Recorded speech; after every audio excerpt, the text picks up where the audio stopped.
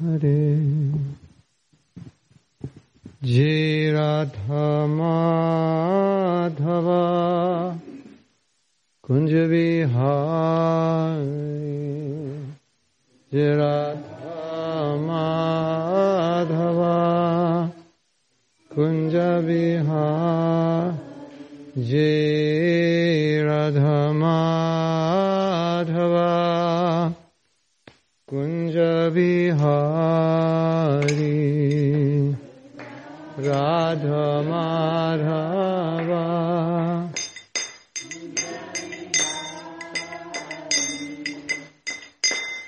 Upijana Vallabha Girivaradhari. Upijana Vallabha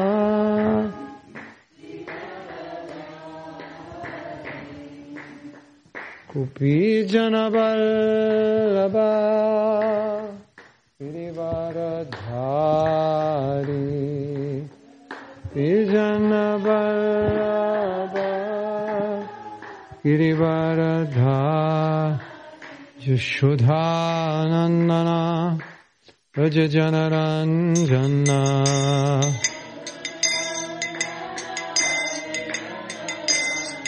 Yashodhanandana Rajajanaranjana.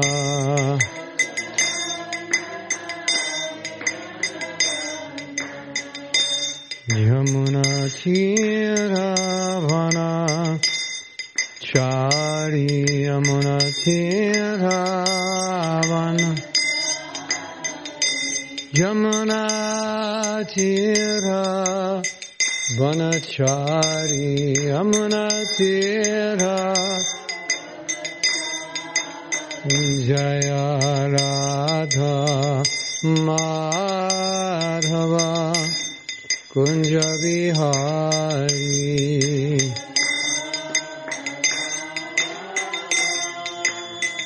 Kunja Vihari.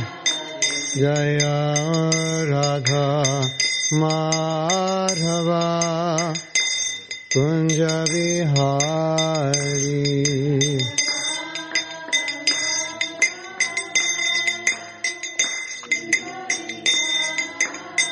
Gopijana Vallabha Girivaradhari. Gopijana Vallabha Girivaradhari. Gopijana Vallabha Girivaradhari. Gopijana Vallabha Girivaradhari. Yashodhanandana Rajajanaranjana.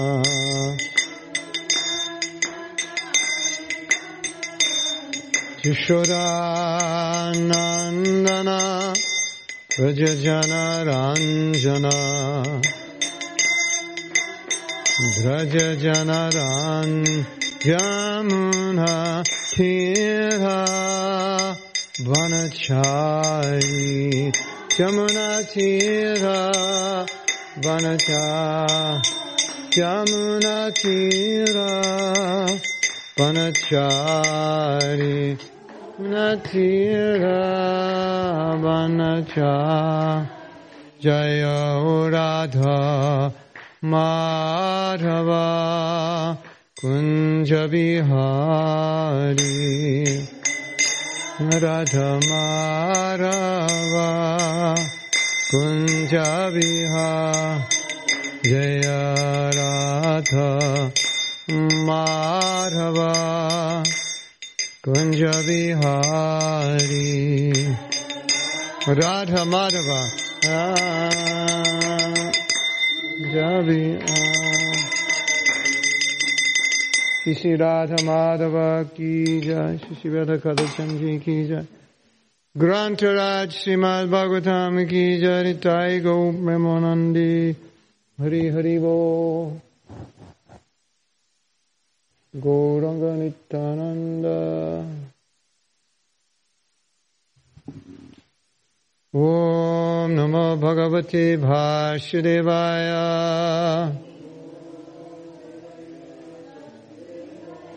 Om Namo Bhagavate Vasudevaya. Om Namo Bhagavate Vasudevaya. We are reading from what? Where are we reading from? 1:3:10. I was misled to believe it was 1:3:11. Now we're in crisis. What to do? How will we go on?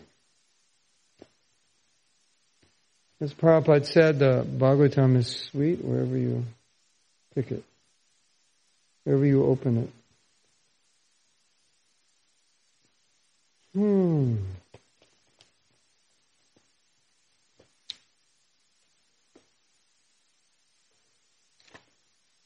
We made an assumption.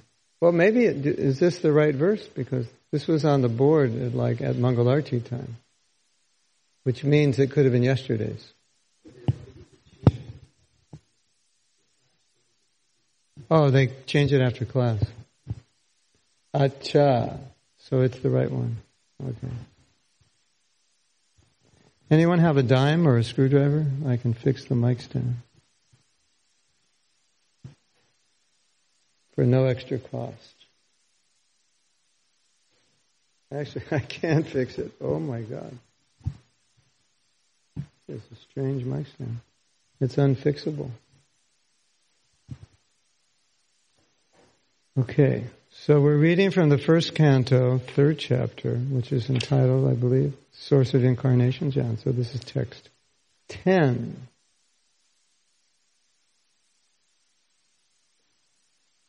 Panchamaha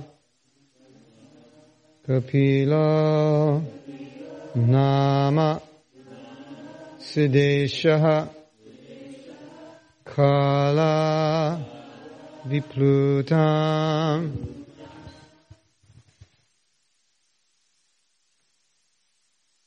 Pravachashvaraye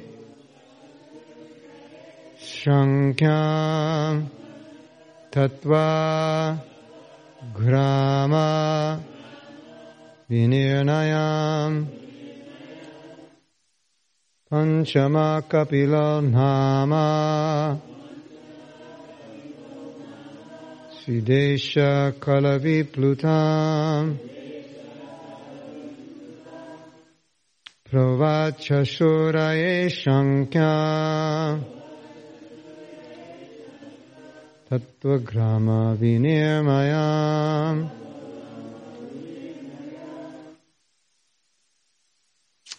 Panchama Kapilo Nama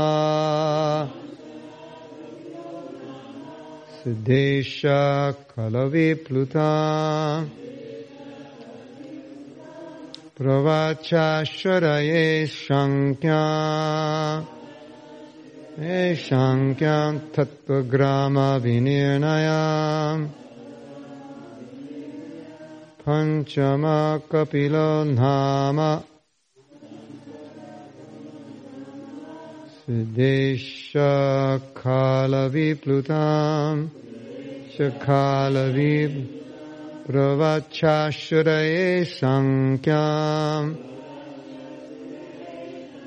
Tattva Grama Vinirnayam.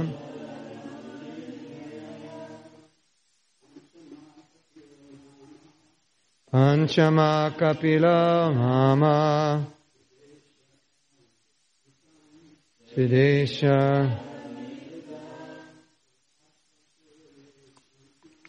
Pravachashvaraye Sankyam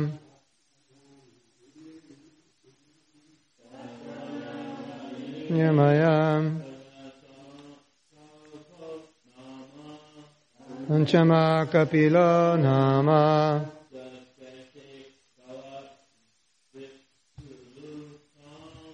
Siddesha Kalavi Plutam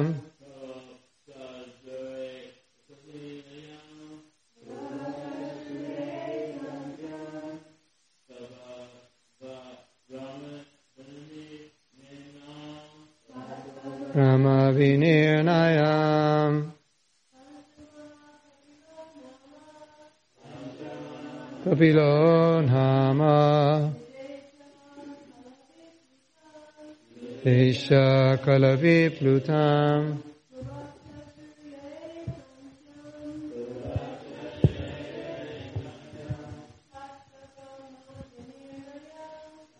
Gama Vinirnaya. Anyone else want to chant? Okay, word meanings. Panchamaha, the fifth one. Kapilaha, Kapila. Nama, of the name. Siddheshaha, the foremost amongst the perfect. Kala, time. Viplutam, lost. Pravacha, said. Asuraye, unto the Brahmana named Asuri. Sankhya, metaphysics. Tattvagrama, the sum total of the creative elements. Vinirnayam, exposition. Translation. The fifth incarnation, named Lord Kapila, is foremost among perfected beings. He gave an exposition of the creative elements and metaphysics to Asuri Brahmana, for in course of time this knowledge had been lost. Purport. The sum total of the creative elements is 24 in all. Each and every one of them is explicitly explained in the system of Sankhya philosophy. Sankhya philosophy is generally called metaphysics by the European scholars. The etymological meaning of Sankhya is that which explains very lucidly by analysis of the material elements. This was done for the first time by Lord Kapila, who is said herein to be the fifth in the line of incarnations. Srila Prabhupada ki jai. So the question would come up, how is it metaphysics if he's explaining the material elements? Because metaphysics means it's above physics. And he's explaining the material elements, but he's also explaining the soul. And vidyam avidyam chayas, knowledge and ignorance, side by side. So to understand something completely, sometimes you have to understand what it isn't. That gives you a more complete understanding. If I try to explain something to you that you've never experienced, and you say, well, is it like a pear? No. Is it like an apple? No. Is it like an orange? Kind of. So, well, you know it's not like an apple or orange. It helps you understand. More like an orange, citrus. So, here are the 24 material elements, and then here's the soul, which is different. Metaphysical, above the physical. And Prabhupada has said some very, I guess we could use the word heavy, some very heavy things about modern society, which is basically everyone's in ignorance. Like everyone. There may be a few people that aren't. They happen to read his books. But basically everyone's in ignorance. Even the ones who don't seem to be in ignorance are in ignorance. So what does Prabhupada mean by this? Well, they don't know. They know matter, but then that's all they know. When Prabhupada came out with the Krishna book, this was 1970, and then I realized at that time, no one in America has any idea who God is. Because without the Krishna book, how would they know? So most people don't understand the soul or believe in it. What to speak of knowing God? So therefore, Prabhupada says everyone is in ignorance. And what is the result of ignorance? What do you do when you're in ignorance? you work hard to make money, and you look for the opposite sex. And people are doing this till they die, even though they're old and should be time for self-realization. Still, they're trying to make themselves young and attractive, so they don't give up.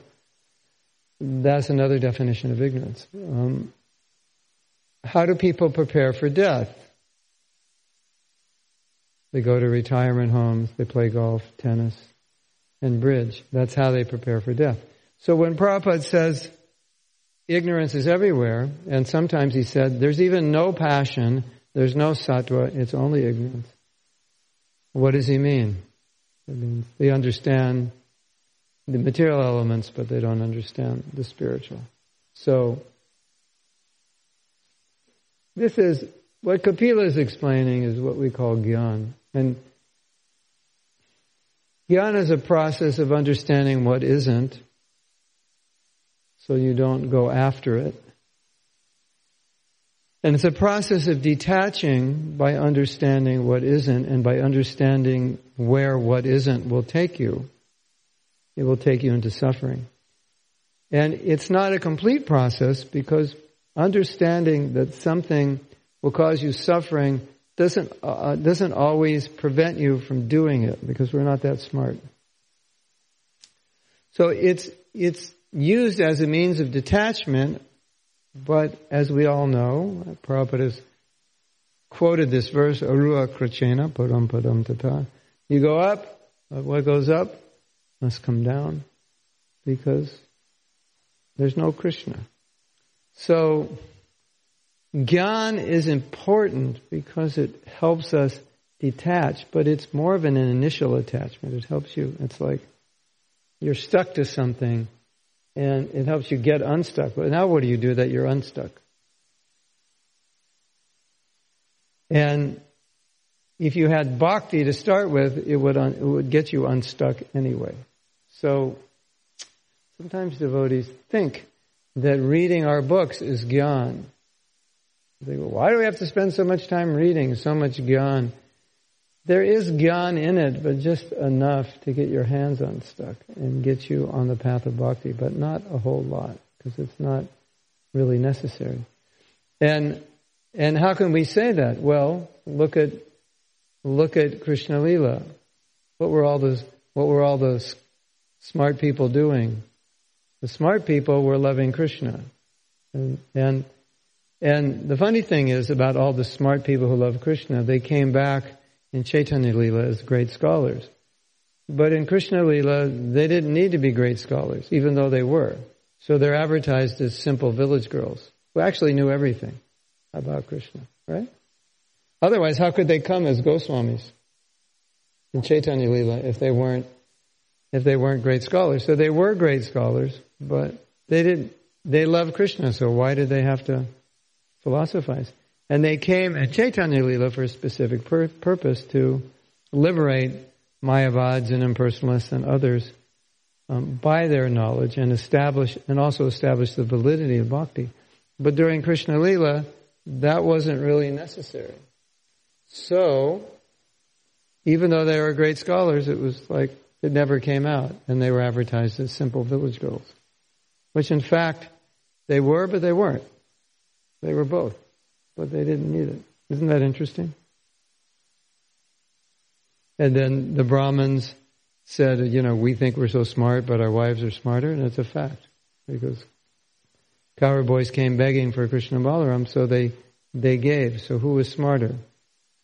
They're the big Brahmin men or the wives, the simple, so-called simple wives. Yeah, so they actually understood. So how important is knowledge? It's important, but it's not that important. Right? Prabhupada has given us a lot of knowledge. And Prabhupada's trying to convince us that we're not going to be happy here. So that knowledge is sprinkled all over his books. You'll find it everywhere. Right? Have you understood that yet? Well, Prabhupada didn't think we understood it because he keeps saying it from Bhagavad Gita through the 10th canto. I I think I gave a class on the 10th canto once, and it was like a purport from Bhagavad Gita about you're not the body. So it's interesting. So knowledge is important, but it's not that important. And so it's also interesting when you look at these incarnations because they're coming in a particular context. So what they're talking about is important in that context according to the audience they're speaking to and the time, place, and circumstance. But what if Kapila came today? What would happen? The general populace would not be interested or find it relevant. What do they find relevant? Kirtan, prasadam. So Mahaprabhu comes, Kirtan, prasadam. So this is a different time, a different level of intelligence, a different yuga, a different interest. And so I think that's important to recognize. And for us, the message we get from Kapila's explanations is we're not the body and we can't be happy in the material world, basically. And one time Prabhupada was speaking to Hansadutta, and he asked Hansadutta, why do we read the books? And Hansadutta said, to learn the philosophy. And Prabhupada said, no, to chant Hare Krishna. That's why we read the books. And Prabhupada said, and once you get that, you don't need the books.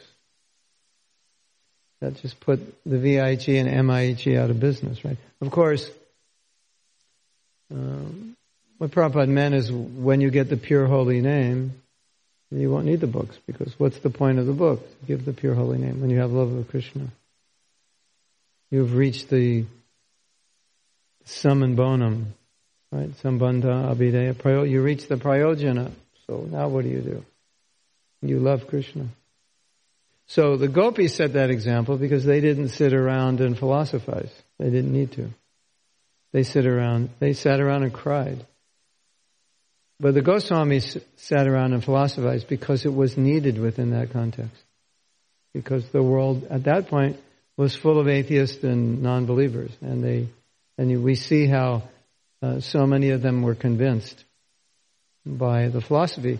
And also, the basics of the philosophy would be needed for preaching in this world, in this context. But still, even though they were great scholars, and like Jiva Goswami is the greatest scholar and wrote these amazing philosophical works, we see today in 2019 October, most people are not interested in philosophy.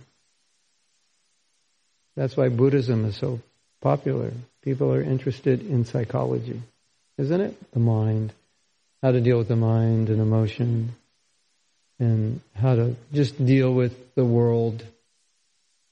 And it becomes extremely popular. And if you get too philosophical, your lecture becomes the cure for insomnia.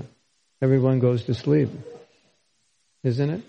I was just with my sister, and we met some guy. We were at a farmer's market. We met a guy,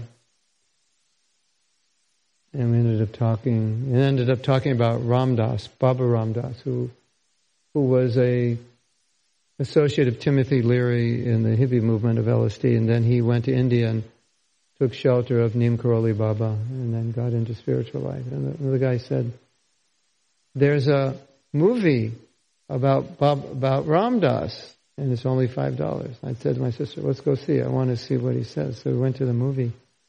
Practically all psychology. He was speaking Vedas, but very little philosophy. And mostly psychology and how to, it was some philosophy, but not much. And people were just loving what he was saying. But if you get too philosophical, most people, in my generation, yes, we were philosophical. But today, not so much. Not so.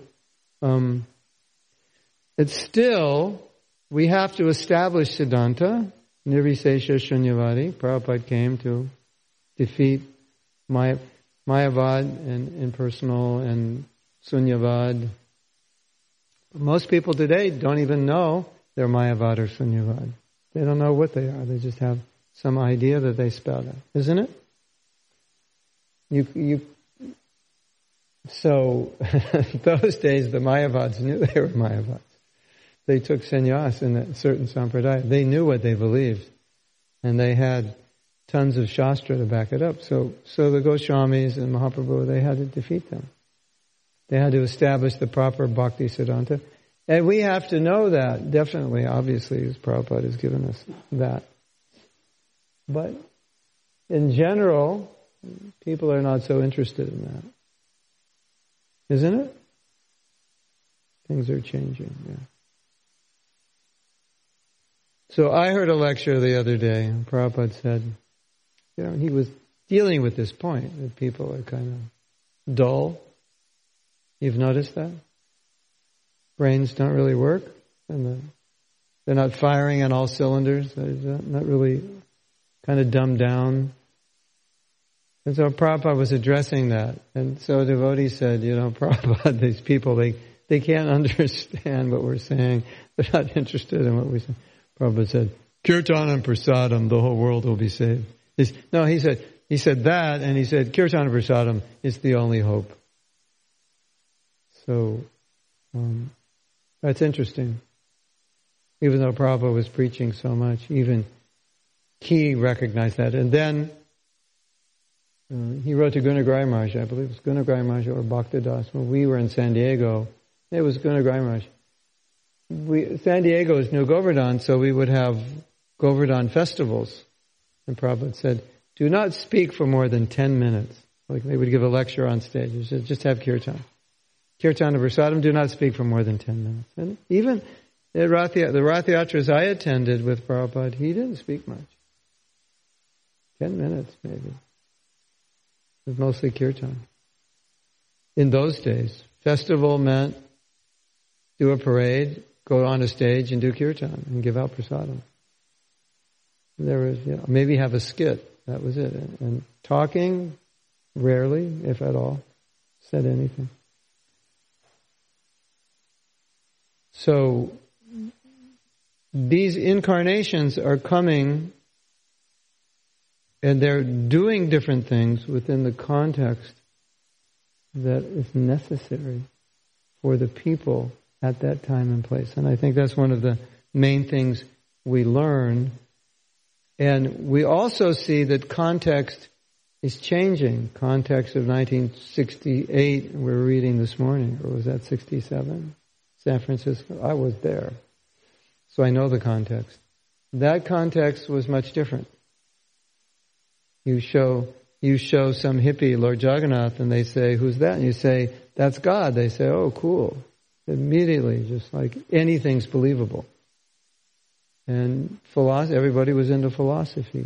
And India was, and the stranger it was, the better it was. So now, now there's a concern that, devotees look weird and people are alienated. That's what attracted people. The weirder you were, the more cool you were. And the more you attracted that generation. So it was a different context. And that's why that same context didn't work so well later. When people started thinking we're weird, in those days they thought we were cool. The weirdest was the coolest. So we had, without any endeavor, we were resonating 108% with that younger generation. We didn't have to do anything. We just had to be devotees. Fanatical. The more fanatical, the better. The more far out, the better. And that would attract people. Because that was a different context. That context doesn't work now. You see, the context now is different. That context was drop out. Everyone was dropping out. And so all the devotees had dropped out. So they're already doing what was the culture. And in my generation, we used to say that if you hadn't dropped out of university, there's something wrong with you. You hadn't caught on yet. We always said the most intelligent people were the ones who dropped out. So it's a totally different culture. That was respected that you dropped out. Now you go to India, if you want to preach in India, if someone gives you a card, they have like 3 or 4 titles under their card. You have no idea what those titles are. But it's all about branding yourself as an educated person who's got a high position. And so the idea of dropping out, it's not attractive. Credentials. I'm trying to preach in corporations. They're like, well, what has he done? What has he written? Where's his degrees? Where is he taught? No, he's a university dropout. That's his qualification. Yeah, in 1968, bring him in. He's the only guy who's smart enough to figure it out. So, context is important. And I don't know if you're aware of this or if you've noticed this, but when Prabhupada first came to America, the first lectures he was giving were very, very esoteric, very high. And this was to brand new people. And he toned it down later on when he realized who he was talking to. Because you have to understand, this is Prabhupada's preaching to a class of people he's never grown up with, he doesn't understand yet. And he started to see that they couldn't comprehend. But at least my experience in India, outside of ISKCON, Gaudiya Math, the kata level is a little bit higher, generally, than ours. They're a little more. They tend to be more learned. That's what I've seen. Not a criticism, maybe an encouragement that we become more learned. They tend to be a little more learned and deeper and a little higher. And Prabhupada was speaking that, and talking about a lot of very high things. But later on, it came down to you're not the body, like every third lecture, or every lecture. You're part and parcel of Krishna, you're suffering. And when I first came to the temple, that's all the devotees preached. You're not the body, you're part and parcel of Krishna. Krishna's God, everything for Krishna, and you're suffering. And that's all they knew, because that's what Prabhupada was preaching. That's what they heard. I swear, that's all they said. They just said it in different ways. Every lecture was those 5 things, said in different ways. That's all they knew. That's all they were hearing. That's what Prabhupada was telling us. He had to bring it down to our level because it was too high in the beginning. And so you might have some fun and listen to those lectures, because you'll see there's some pretty high things in those lectures. And that level of kata was just normal for Prabhupada. That's what he was used to hearing, and that's what he was used to preaching in Gaudiya Math before he came. That was standard. So,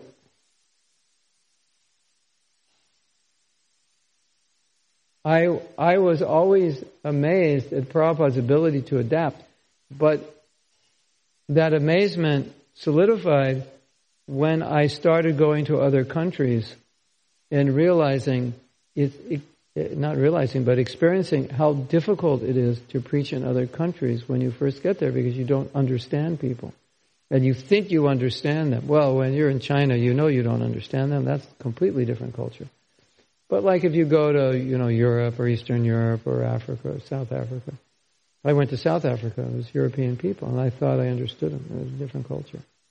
You can't deal with them like ordinary people. And then I went to give a lecture, and there were a bunch of Indians. They asked me to give the Rath Yatra lecture, and I mentioned Mahatma Gandhi. And I didn't say anything bad about him. I just said that he was told to give up politics by Prabhupada. And people warned him it wasn't safe for him to be in politics. And Prabhupada mentioned that. So I mentioned that. But all the devotees afterwards came up and said to me, we thought you were going to say Mahatma Gandhi was a fool or something like that. And he said, if you would have said that, we would have lost the whole congregation of Indians. They would have all left us. There were like 50,000 people there or something. And he said, they would have all left us. So just the point, you come in new in a country, you need to know. Fortunately, I didn't say that. Krishna prevented me from saying that. It's not my nature to speak that way. What to speak of going to a culture like China, where it's completely different. And I don't know, Narottam, how long it took you to figure out Chinese people. I'm still working on it. I started going there 3 years ago. I'm still trying to figure them out. It's not easy. They don't. It's a different culture, different people. So, you figured them out? You're still working on it. Can American figure them out? It's difficult. Our cultures are so different. I mean, we're joking here, but we're serious also. It is difficult. Isn't it? Yeah. Yeah. It's like, you'll bang your toe and they'll all laugh. Isn't it? They're like, why is that funny? Ow, ow, and everyone laughs. I don't know why. It's like, I haven't understood it. No one's told me. So,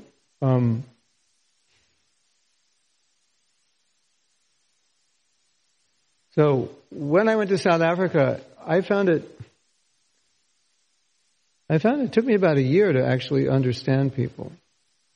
And I appreciated so much at that point, or much more than ever, how Prabhupada was able to adapt to that environment in New York with hippies. And that was quite an accomplishment if you think about it. Coming from Vrindavan and the upbringing and the culture Prabhupada came from, and being able to understand these people and say the right thing, as Prabhupada did. That's amazing. That still, to this day, I can't figure it out, like how Prabhupada could do that, unless Krishna was telling him. Because even you, if you had to go preach in those days, you would have a hard time understanding them. Because everything was far out. What does that mean? It means you took too many drugs and you can't express yourself. And not only that, one of Prabhupada's godbrothers was asked, why didn't you go to the West? He actually said that order to go to the West was for everyone. It wasn't just for Prabhupada. It was for everybody. But Prabhupada took it up. And he said, Srila Bhaktisiddhanta asked him to go. And he said, I could not associate with those people. It's not possible for me. I could not be with those people. He's from a Brahmin family. And Bhaktisiddhanta asked him to go. And he said, I can't deal with those people. So Prabhupada, aside from Prabhupada's adaptation, he lived and associated with these people, which were unseen by him. He'd never seen anybody in India like that.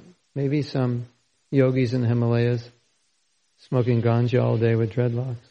But as far as, Americans doing that and that closely associating. And did he ever complain? Never.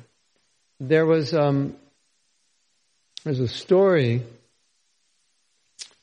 in which a devotee became very frustrated and she went to Prabhupada and said, I quit. And Prabhupada said, you have no right to quit. If anyone has a right to quit, it's me. You have no right. He said, you do not know what I've gone through to start this movement, the austerity. Just having to deal with us, that's enough. I mean, we have problems dealing with one another. And we're, Americans. What to speak of Prabhupada, this pure Vaishnava. And he just tolerated it and was so compassionate and so giving. I bothered Prabhupada 3 times to take, I think it was 3 times I bothered him to take sannyas. It was just like I was relentless. And he's dealing with, all of us, these young kids just bothering him with stupid things. And he would patiently answer all of us. And he would look at us like, I'm sure he's thinking, you're sincere, but your brain doesn't work. So, okay, your brain doesn't work. Maybe I can, fix it, oil it and tune it up. So he'd give us instructions. Because we were sincere, he saw that. But he tolerated everything else. And there was a lot of everything else. And many, many, many times, Prabhupada said, I cannot translate my books because there's so much infighting amongst yourselves. That it just gives me a headache and I can't sit peacefully because I'm so disturbed. So, you think, well, the pure devotee, he's transcendental and nothing bothers him. And Prabhupada said, I am so disturbed I can't translate. Prabhupada was having to tolerate us, smashing against one another like immature little kids who can't get along. He had to tolerate that. Still tolerating us. So, so oftentimes I tell devotees, one of the greatest services you can do is cooperate, because otherwise you just give a headache to Prabhupada. So, I'll end with one story I've told many times, but I don't think you've all heard it, and we can have discussion on this. There was a devotee named Devarshi, and Devarshi joined in San Francisco, must have been 1968 or 69. And San Francisco was basically the headquarters of the hippies. And if you lived in Haight-Ashbury in those days, you were probably taking a lot of drugs. It was just what everybody did. So Devarshi had taken a lot of LSD, and Devarshi was so spaced out, it took him all day to chant his rounds. Because he had taken so many drugs, he couldn't focus. ADHD is what that was. He was ADHD on steroids 100 times over. Took him 8 to 10 hours to finish his rounds. You can imagine how spaced out you would have to be. That's, I calculated it once. It was like one mantra. And you can calculate it. It was like one mantra every 30 seconds or something.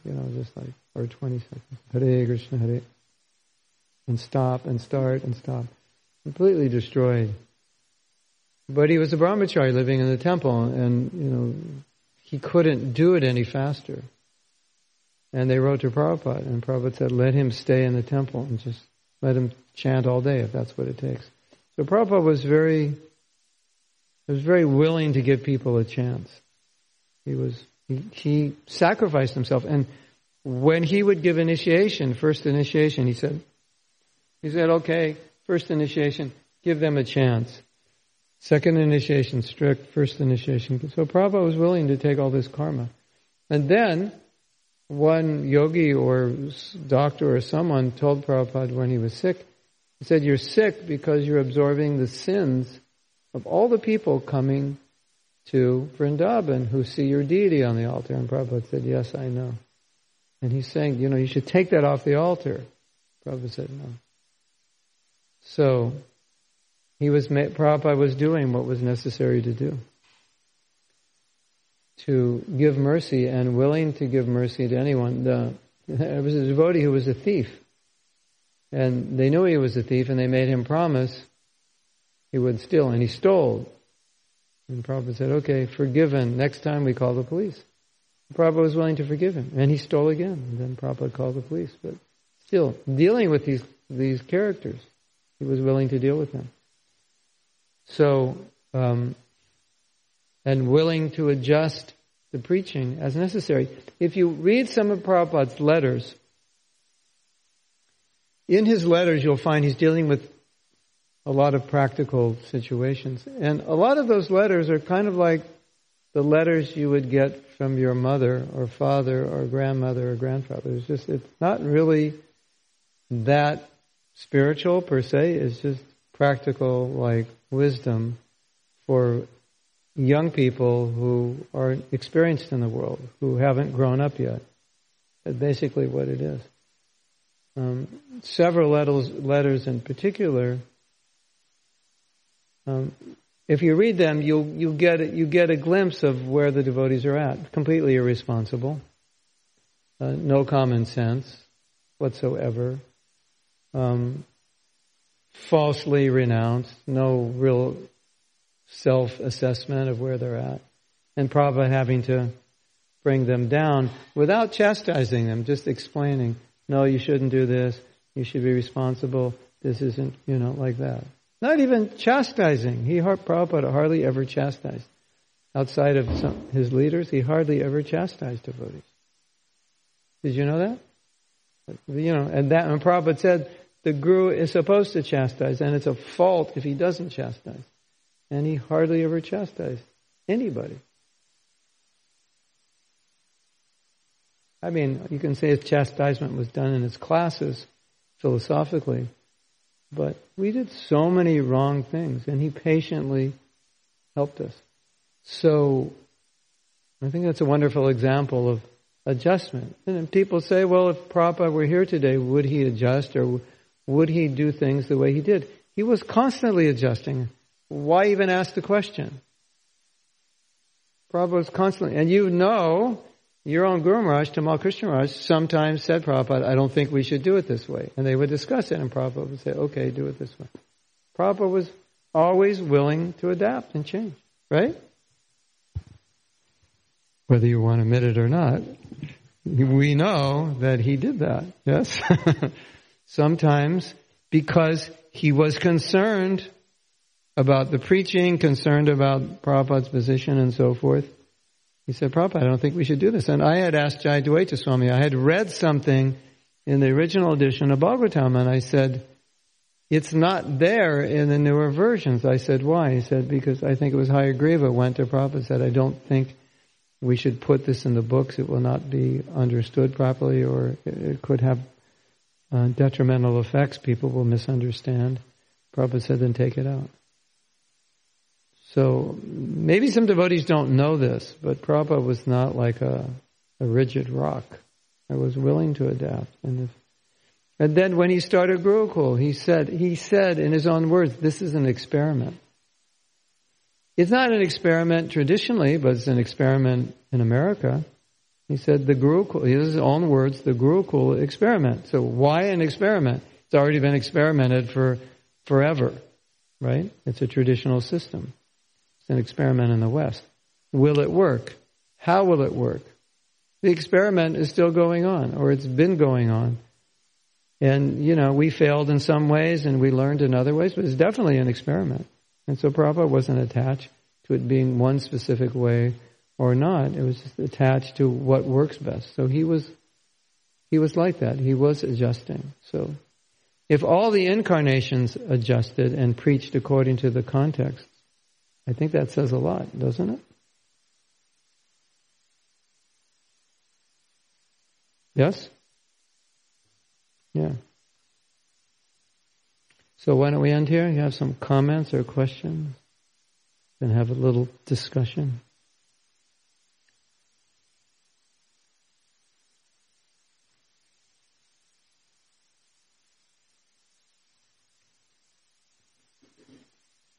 Yes. Hare Krishna. I remember going to Sri Maharaj to the Prophet's disciple. Yes. So he came here but he came for a GBC. Thank you. He came for a GBC meeting, and so there was some discussion, and I think he had a book like the 7 Habits of. Yeah. Of what? So I asked him about it, and he told me, you know what I've understood by all of this? And he said, it's just a distraction. So, he was trying to encourage me, really get into Prabhupada's teachings. Don't take these 7, whatever it was. Prabhupada gave everything. Yeah. So that's kind of my question, My question is that when we talk about adjusting and, time, place, and circumstance and so forth, how do you stay true, to the principles and adjust the details? I mean, there's that famous saying, Prabhupada said it takes intelligence, but I guess I want to go a little bit deeper into this and, ask you. Yeah. Well, I think it's easy to answer because my experience is no matter what the situation you're preaching in, you have to be an example of what you're preaching. And so the fundamentals are always the same of what we're preaching. How it's administered is going to be different. So, at least personally, that's where I start, Be an example, You're chanting your rounds, you're up in the morning, you're studying Prabhupada's books, you're not creating some new philosophy, and so forth. But at the same time, you want to be able to reach people. And so what I find is a good combination. That you're an example, but you may adapt to teaching them, but you can always go, like when I preach in that outer world, especially when it's a little far out. I always tell them what I do. I don't tell them you have to do this. I tell them this is what I do and this is how it works for me. So there's always that stability, that I have certain principles. And, I can say I meditate every morning for 2 hours, and I could say, well, you should meditate. And if you want to learn, I can show you. We started a project to get people to chant japa, and then we're interfacing with all these yoga groups, and then we realized that they're not going to interface if we say you only chant the Maha Mantra, right? So, we call it the Mantra Project, chant mantra. But we realized most people don't have a mantra, so we can say, chant whatever mantra you want. If you don't have one, chant this mantra. And that's going to be 95% of the people. So, when you're looking at it and adjusting, there's not actually that much adjustment you're really making when it comes down to it. But it's like, okay, I'll give you another example. I had a godbrother, and he used to go out. He had a little cart that folded up. He could take it on a bus and unfold it. It was like a book table. And he would stand by the book table, and he had a sign that said, "Ask me about Krishna." And he had a button that said, "Ask me about Krishna." And he wouldn't stop people. He would just wait for them to come. It's a good psychology. And then he would meet these people, and he would invite them to his house. And he lived across the street from the temple. And he wouldn't bring them to the temple until he felt they were ready. And the temple was across the street. So, was he watering it down? No. He was just adapting to what he felt would be best for them. And one of my godbrothers said, Prabhupada said, preaching means what to say and what not to say. What not to say and when to say what you didn't say earlier when you have to say it. I don't know if that answers your question. No, it's getting, bringing me a little bit deeper to it. Like, I'll give you an example. Just like, see, you're sitting on this Indian Vyasa right now. Yes. Right? And we're sitting on the floor. Now, if we brought a group of new people in here, to me, it's kind of like a cultural barrier. Yeah. Right? Could you be. expect them to sit on the floor, say somebody your age, and you're sit on this Vyasa. So, it seems like the details have to do with accommodating more than, the actual message that you're not the body of Krishna, the personality of Godhead. Yes. Well, yes. I think that, I don't think the answer is chairs, no chairs, or, spice, no spice. I think the answer is what's the best way to bring people to Krishna consciousness and do that. And the story when Prabhupada wanted to send your Guru Maharaj back to India and he said, I'm preaching, and Prabhupada said, what is this preaching? He said, I'll show you. And he brought in all these shaved up brahmacharis, and Prabhupada said, this is preaching, stay here. So that if you can show results, Prabhupada will say, and you never compromised your preaching, you didn't compromise your own practice. And here all these people are coming, and now you've got, 200 people chanting japa every day. And you did it because you rented a community hall and you wore a suit jacket or whatever. Would Prabhupada say, that's bogus.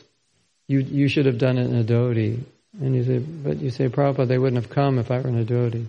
Then he of course he would have said, then this is good. I mean, he wouldn't have said it was bogus, but if that discussion came up, obviously he would be happy.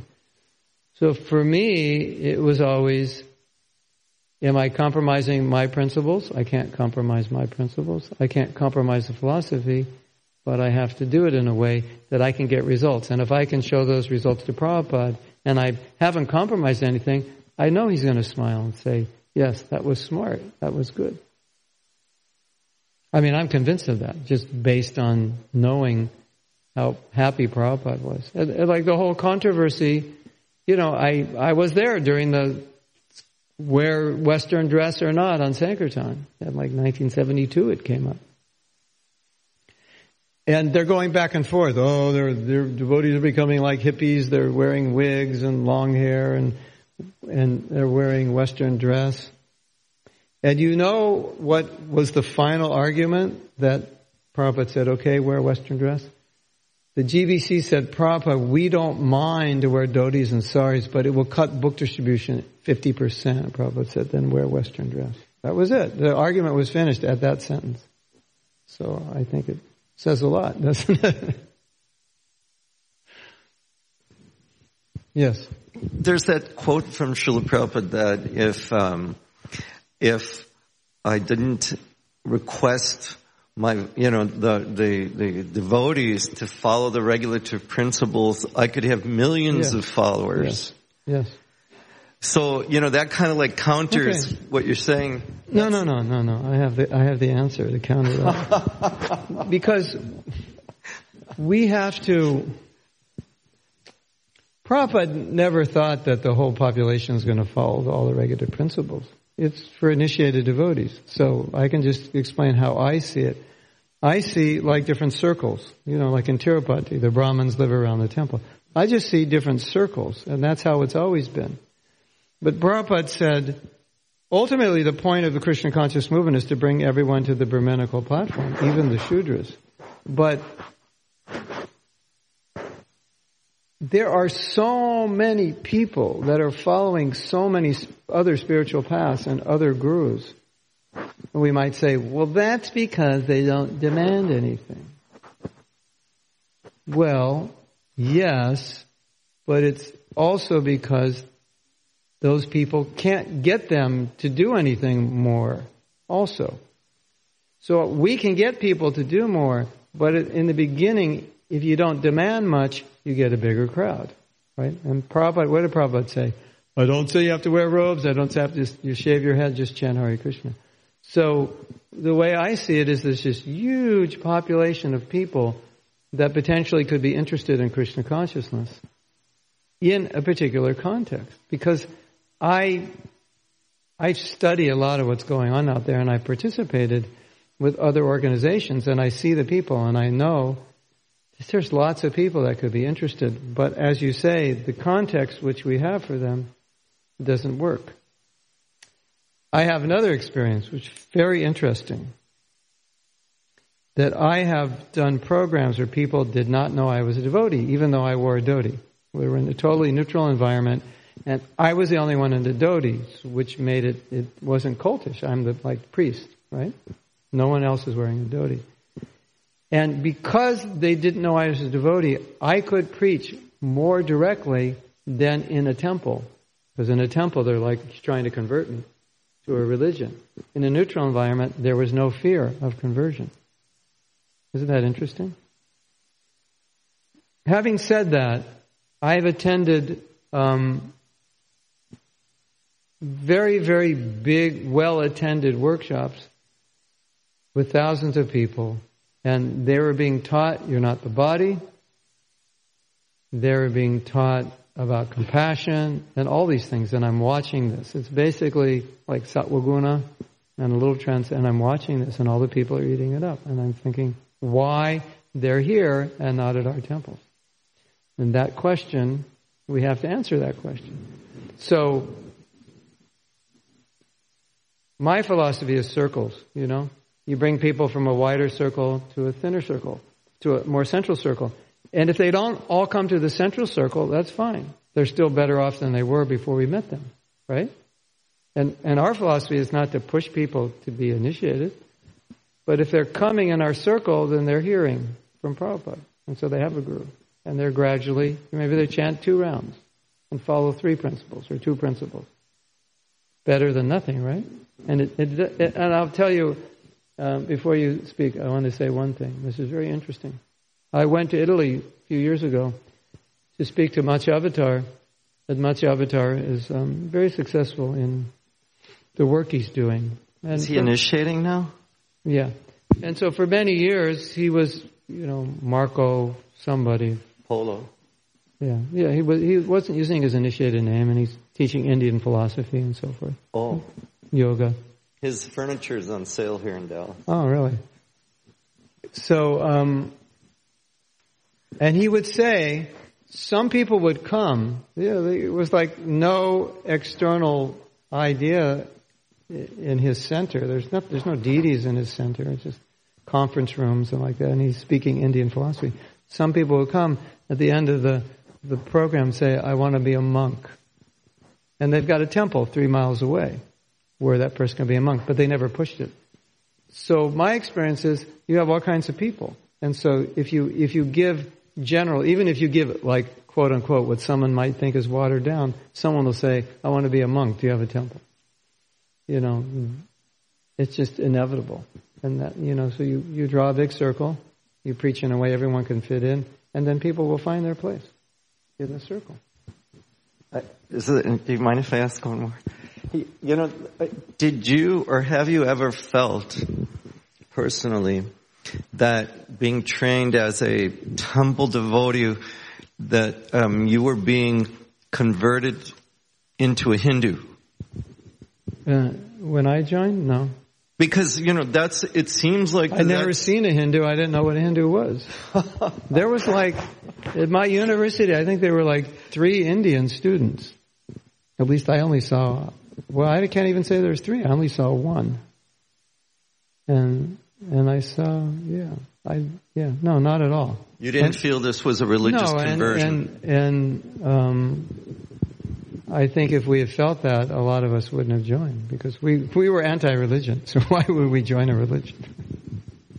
Prabhupada never made you feel that you were being converted into a Hindu, from a Christian to a Hindu. You never felt that ever. That never, being a temple devotee monk meant you were now a Hindu.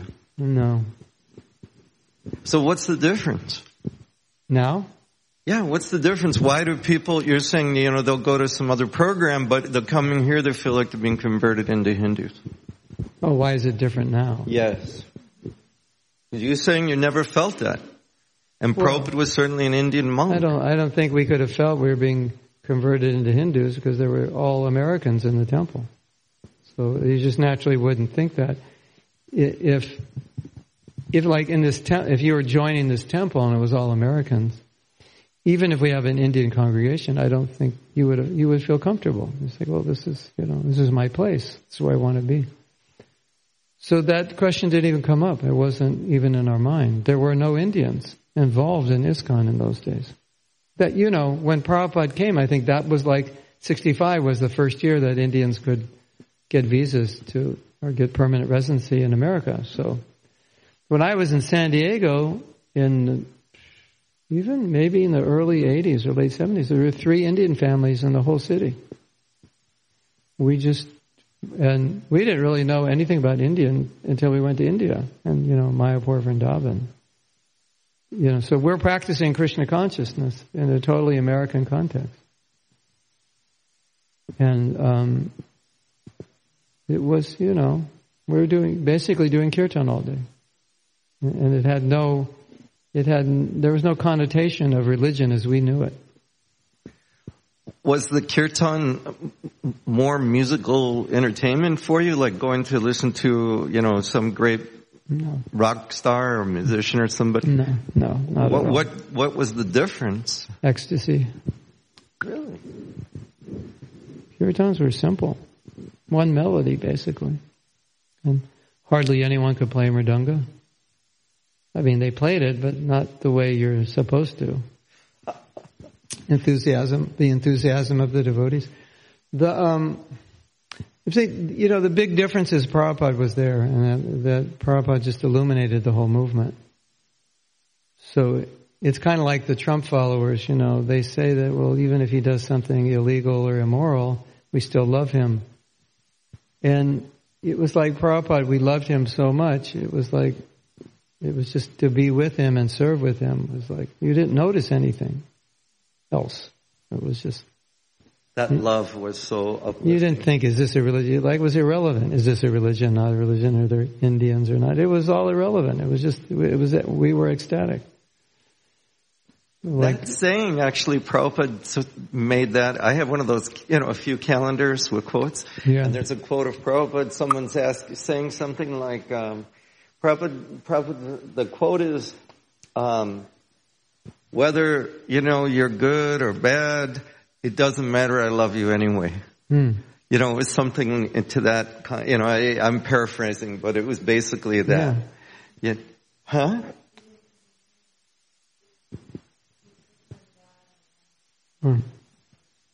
If Krishna's God or not, we still love him. But this was Prabhupada talking to the devotees, saying, whether you're good or bad, I still love you. Now, you were saying that kind of like the Trump followers are saying, whether he's good or bad, we still love him. But Prabhupada seemed to have that rapport, that relationship with devotees. Yeah. Yes, for sure. I mean, you're wandering in the material world, you're a hippie, you're like completely detached, looking for something, and you find this. And you call your friends, because everybody in that generation was looking for the answer. You're getting high all the time, you're philosophizing, you're reading books. Everybody's looking. So you become a devotee, and it's like, you call your friends and go, I found it, finally. And they're like, yeah, right. And none of them become devotees. But, and you're like, this is it. So, and you're in a whole ashram of people who are exactly like you, who are saying the same thing. This is it. We found it. And it's like one big party every day. We found it, and we have Prabhupada, and all our friends are like, this is my experience. I remember this directly, So, I was a student, and, I really didn't go to school that much. And I just played guitar and, whatever, sat around talking about philosophy and wasting time. And so I became a devotee, and then all my friends just kept doing the same thing I was doing before I was a devotee. And it was like a year later, 2 years, 3. I was like, I can't believe you're still doing this. And they're still doing it today, So that just reinforced our conviction. It's like, how can you still do this? Because we had left that and we were so happy. So, it's I don't think it's fair to compare ISKCON today to then in any way, because Prabhupada was here, and that was like the one thing that made all the difference. If you look at videos, like we watched, someone shared a video, I don't know if you saw it, it was about a month ago or 3 weeks ago. No, maybe about 2 weeks ago, someone shared a video of the devotees on the David Susskind show. It was a big talk show. This was like 1969 or something, or 68 or 69. And I was with the devotees in Monterrey, Mexico, and we were watching this, and everyone was like they couldn't believe the enthusiasm of the devotees. It was like they're on the show, and they said, okay, let's have a kirtan, and the devotees got up and like, Jai Prabhupada, Hare Krishna, and everybody's like this, like all the devotees swinging back and forth. They're so happy, and it's like, it's nothing like anything you've seen. Even the best kirtan mela is different. Maybe not less, but just different. It was, and I'm looking at that and I'm saying, you can't create this again. It's impossible. It was, and then you listen to the devotees speaking, and they're all speaking exactly what Prabhupada said. They're all brand new devotees, and they don't care what anybody thinks. They're saying things we would never ever today say on television. If we said it today, people would think we are completely crazy. And they were just like, Last night, Giriraj Maharaj was speaking about when he joined. Were you at that program? No. Oh, I was watching it live online. And he was talking about Mother Janaki. That was who? Satsrup Maharaj's wife? No, that preached to him, Janava. Janava. And she was who? She's the wife of Nandakishore. Nandakishore. And she was sitting next to him in the car. Yeah. He drove him back from this program in the station wagon. And she was giving him answers that were just like he had, been reading and going and hearing others. And he said, he could understand that this is not coming from a 22-year-old girl. This is like such deep realization. Yeah. So, and it convinced him. That's what convinced him to be a devotee. So if you look at BTGs from 1969-70, total long philosophical articles written by devotees, that if you read now, you would think, how did anybody become a devotee reading this magazine? This is like just philosophy. It's kind of boring. That's where people were at. And the devotees did not care an iota what anybody thought because they were hippies and they had that same mentality. So they would just go on these national television shows, 10 million people watching, and just say, I dropped out of the world, everything's bad, everyone's crazy, this is blissful, everybody should do this. And they say, and David Susskind says, are you happy? He goes, yes, I'm so happy every moment. It's ecstasy serving Krishna and serving Prabhupada. This is what I want, and we're watching this and going, this was Prabhupada's magic. They were just speaking exactly what Prabhupada said. Super serious and super blissful at the same time. And I'm looking at this and going, I completely forgot what ISKCON was like. I lived in that. And I said, I forgot. And we were like this. And, Prabhupada touched them in that way. It's not. Just hearing it makes you feel so. You have to see this video. Happy, It's the David Susskind. Maybe Google David Susskind, Suskin, show, Hare Krishna. If you find this, it will you're not going to get over it for days. It's just going to be penetrating your brain for days when you see that. Okay. Wait, one more thing. I just wanted to bring up one more thing. I wanted to bring up. This point that you made about, like the devotees said, hey, I found it, and you were like, yeah, or you were saying that to your friends, and they were saying, yeah. But Prabhupada had that kind of response to his friend inviting him to meet Bhaktisiddhanta Saraswati, right? Yeah. Yeah, right. Right? He was like, another sadhu, But then when he actually met him, so that was your experience, wasn't it? Totally. Yeah, it was like, this is what we've been looking for. Through all the experimentations with drugs and, I was initiated by Maharishi and all that, and who the other devotees are doing yoga and reading books. It's like, like Umapati Swami said, he said, as soon as Prabhupada said, God is a person, he said, he thought he's my guru. Like, no one ever told me this. Just simple things, but we're reading all these books and it's just a big confusion, and Prabhupada is like, blah, blah, blah. One time, I forget the question was, some question about God, what's God? And Prabhupada said, God is great, you are not great, therefore you are not God. Just like, Prabhupada would say those things, and it's like, nobody said that. All the other gurus were like, you and I and the oneness and the energy and the feeling, and it's all love and peace and unconditional surrender. And you're like, wow, that's beautiful. But you have no idea what they're saying. It's just a, warm and fuzzy feeling, but nothing intellectual. So Prabhupada, he actually explains things. Like, that's the first time anyone ever made sense speaking Indian philosophy. And that's why so many devotees they just got it right away, because nobody else was making sense. Oh, totally. Giriraj Maharaj was bringing that up in this program last night. He was saying to Prabhupada that, yes, he admitted openly to all the devotees that I'm God, I want to be God. And then Prabhupada said, Krishna is God. Why would he help the competition? Prabhupada had the perfect answer for everything. And so, it was like, I don't know how to explain. But even today, I was watching some famous Indian scholar, like a collegiate professor and everything. And they were asking about philosophy, spiritual philosophy from the Vedanta. And the things he was saying, just it meant nothing. It just was just like this jugglery of rhetoric. I'm not a scholar, but my observation is they think they're saying something, but they're not. They believe themselves that they've actually said something. Because they're talking, they're explaining it, But when you dissect it, they haven't said anything.